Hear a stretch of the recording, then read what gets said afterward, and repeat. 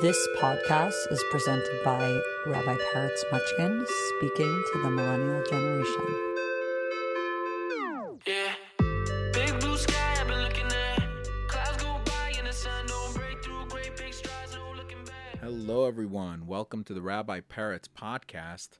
I am here with the voice of the Rabbi Peretz podcast, my wife Miriam. Hi, Yum. Hi. I love that my podcast starts off with your introduction because really everything that happens here starts off with your introduction. I'm blushing. So I feel like I'm restarting the podcast today. And because I'm restarting it, I wanted to restart it with you, the voice, the intro to it. So saying thank you for making the time for us today. Honored. I wanted to talk about what we've been doing to get through this time. We're both extroverts and we both love doing our work, and so much of it can't be done, and it's just a different time. And the way to get through this and to navigate the outside world's information, the inside inner transformation and turmoil that is happening within each of us. So we've been doing different things and trying different ways to get there. And I think a lot of it is what I want to talk about in the upcoming podcasts, because my podcast is about creating relevance with Jewish themes and practices, because it's very easy to not see the relevance of something that is, quote, ancient or old. It's easier to see things that are coming out now and best research for the right now and for what's happening in the moment. But in reality, your roots or where you're from have so much to do with getting through stormy times and turbulent times. And the way to get through turbulent times is to listen and tap into your roots. It's not insignificant to me that a large part of the conversation today that should be exclusively, let's say, about dealing with a pandemic is not. It's also talking about people's roots and the source of where they're from, because it comes together. To navigate turbulent times, you need to get to your roots. Just like a tree, that the only way for it to navigate the storm is if it has strong roots. Its fruit, its branches can come and go, but without strong roots, it can't withstand that. So the time we're in is about really exploring that, and I want to get back to that very deeply.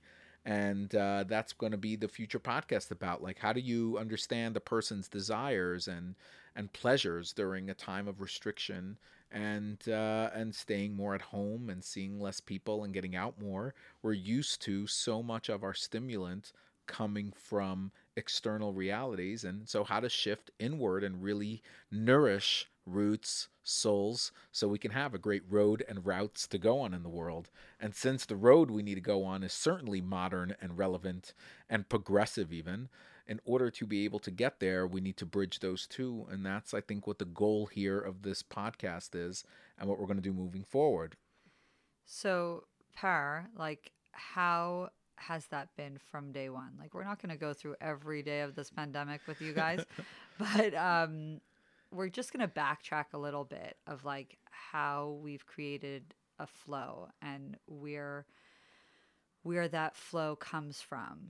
And Para, tell us about it. Well, it's true. Going through each detail is difficult, especially because we had such highs and such lows during this time. I mean, the last podcast I did was one on grieving and loss, and it was an honor to speak to Rabbi Jacobson and have him on my podcast and talk about those things. But in reality, so much the day after we published the podcast, we went into a holiday where we had nobody with us for the holiday, just us, our family, which was great, the holiday of Shavuot. But then that went right into civil unrest and having to sort of secure our family in different ways, and we went out of town for a couple weeks. It was a little crazy here in Venice. So we've been through such turmoil and tumult, you know, that as to go through each item is not what I really want to talk about. I really want to talk about like how I got myself out of this and how you got yourself out of this funk going through what we went through. And I think they're relevant because these are the things we do and we share with people, and we've been sharing a lot one-on-one, but it's time to bring it out. So you asked like how I've been doing it. Well, I've been really redesigning my space to go with a one day at a time approach in the best way possible. And what that means is, like, I started calling like a lot of people I like that always have good practices, because I knew either they'll share with me a good practice or I'll remind them how they're so great at their own practices so that they could be inspired by it. So I started building up connections with, let's say a top heavy of people who have good things to say. And I think everybody could do that in their life. Think of like who in their life actually always has something nice to say. Call that person. Get your bearings of talking to people.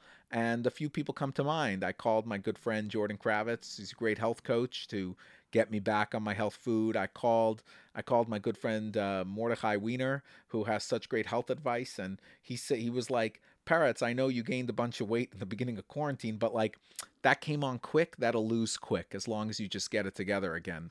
And I was like, oh, I needed that. I just needed the reminder that it wasn't like years of not taking care of myself. It was just a few months after generally living a healthy lifestyle. And I spoke to my friend Lauren Taus about, like doing different, she always like, what exercise are you up to? And what are you thinking about positivity? Always reminding me to like use the teachings that I'm teaching to let it internalize. So there was so much to glean from other people during a time that I really needed it as well. And I'm very grateful for that. And the day-to-day approach has been nothing short of like magic, by just starting my day right and getting up a little early and getting my exercise in and setting the tone for my prayer in the morning and for my meditation in the morning, and for then seeing my kids full of energy and breakfast and life, and then it's like 8 a.m. and it's ready to take on the day, was without question. These things have been getting better and better, and allowing me to not be squashed and pressured by the external noise and difficulty out there. Because if I'm going to be able to contribute to the world out there, it's got to come from the best place it could come from. And most importantly of all that, I've had the most incredibly supportive partner who has been there with me while I'm going through loss and while I'm going through my triumphs. But at the same time, you had a baby. You did this incredible journey while having a child. So now you tell me, what was that like, and what's it been like, and how's it been going for you? Well, anytime I panicked, which was sometimes hourly, daily, Parrots would remind me, tomorrow's going to be a new day. Today is today. And yesterday went pretty well, right? So that's kind of been the line that's really gotten me through this. And what do you mean gotten me through this? I'm still there, and there's a lot ahead of us that is still unknown, and that's been the biggest triumph for me within bringing new life to the world. Is we always have these expectations of the future, like, oh, I'm going to give birth, and this is like, what's it going to be, a boy or a girl, and how are they going to be at this stage and that stage, and everything just kind of, when the future is unknown, everything just explodes. And so I've become very comfortable with the unknown. Wow. And that's been just the telling factor of my comfort of, God runs the world. Is it like with the baby, especially with our beautiful Nina, is it all about like just appreciating her being happy and healthy and that, versus like expectations? And how does that like roll over with this new baby and the family? Like what's been going on as far as like during this time and during these ups and downs and having this little infant with you? So Nina, she's wonderful, and she now smiles all the time, which Delicious. wasn't the reality at the beginning. She was a bit fussy, and in those moments, like seeing her siblings so excited about new life and just like they light up around her, that was a reminder to me that the innocence of children can bring a certain joy to the daily life, that like, oh, we don't have any expectations from Nina. We just like the fact that she's there and she's cute, and we get to, coo to her. And there was just this playfulness that happened immediately when she came into our life and came into our family.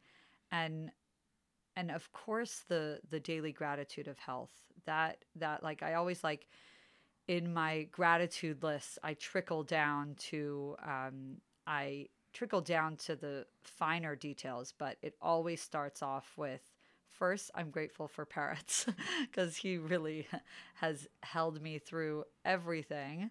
But then second is health. And that's a big fear as a mother, just with teaching my kids about germs and the baby and protecting the baby from it and all this different stuff and all the different data that comes out every day about whether kids are protected from this, how they would be affected, how, like, we can go on and on. Right, it can get very overwhelming. Really the hourly gratitude about good health is something that has carried me. But mostly the foundation of it all has really been to just accept the unknown. And of course, Frida has been singing on the top of her lungs Into the Unknown from Frozen. So it's become a bit of a mantra in our home, Into the Unknown. And we're riding with it. We're really riding with it. Yeah, the children as a whole have brought in a lot of sound and music and joy into the background, and it's allowed us to not get as much work done with a little more joy.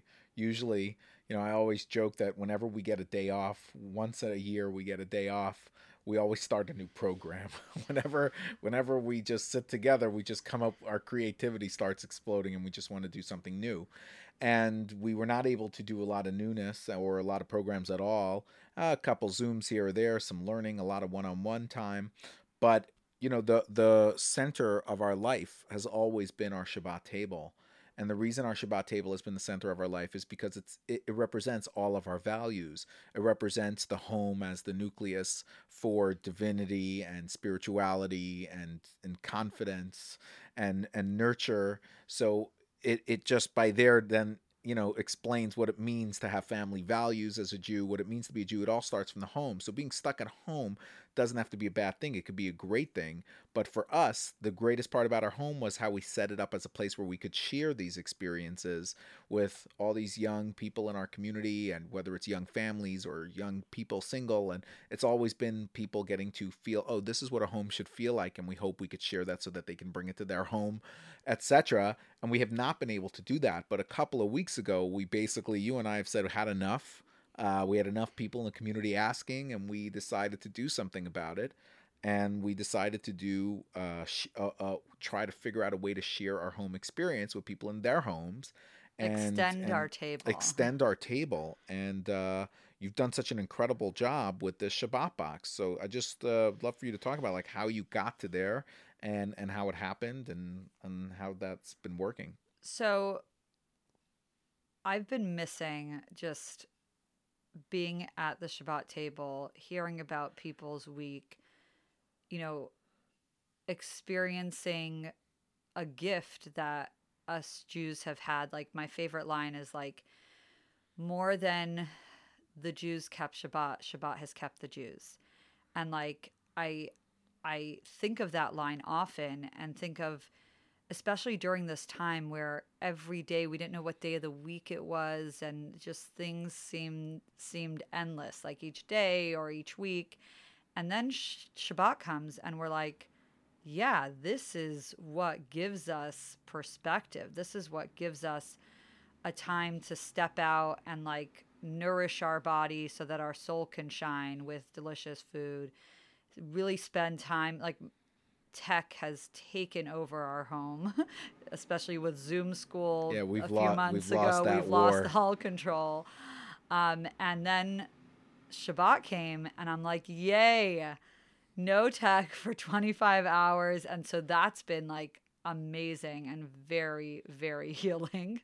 And there was a void, and the void is as our friend Becca said, like, we just miss your food, Miriam. So I'm like, okay, how do we do this? And she actually stepped up and helped me put a whole kind of efficient way of creating this Shabbat box. So I'm very grateful to those practical elements, because I've never done to go. Like, it's Yeah, so the basic idea was to create a Shabbat box have in it like all of your goodies, whether it's brisket or a main dish, essentially. But the star of it is, of course, your challah, and have a full little white grape juice challah, some food, candles, like a little box with everything you need for Friday night dinner. And then we either it's picked up or delivered, depending on if we can. And then it comes to your home, and then about 6:30, an hour and a half or so before Shabbat, we were doing a Shabbat Zoom where you could like set up your table and get up on Zoom, and we would do some, like, I wouldn't call it a service. People always like it's a service, but for me, it's more about, and it's more of like an intention. It's about getting into the Shabbat zone. Like, how do I bring Shabbat into my week? How do I center myself to have this nourishing experience about gratitude and oneness and interconnectedness, what we do as Jewish people every Friday night. And surprisingly, it's been wonderful actually to extend our table that way, and knowing that people have our food and that I get to get on Zoom and share, some songs and some ideas and some encouragement and receive so much as well. So it's been a very beautiful experience, the Shabbat box and Zoom. And I think when we did it week one, I'm pretty sure we were just like, yeah, we'll just do it 1 week and see what happens. And before we even got the boxes out, we had this feeling like this was going to continue for a while. And so now we're on week 3. And of course, in Judaism, 3 times is, it's instated. It represents a pattern. Yes. Squatters' rights. So it's happening. And the other beautiful thing that's emerged from it is that we have community all around the world, and people have reached out and been like, okay, I know you can't ship this to us, even though we wish you could.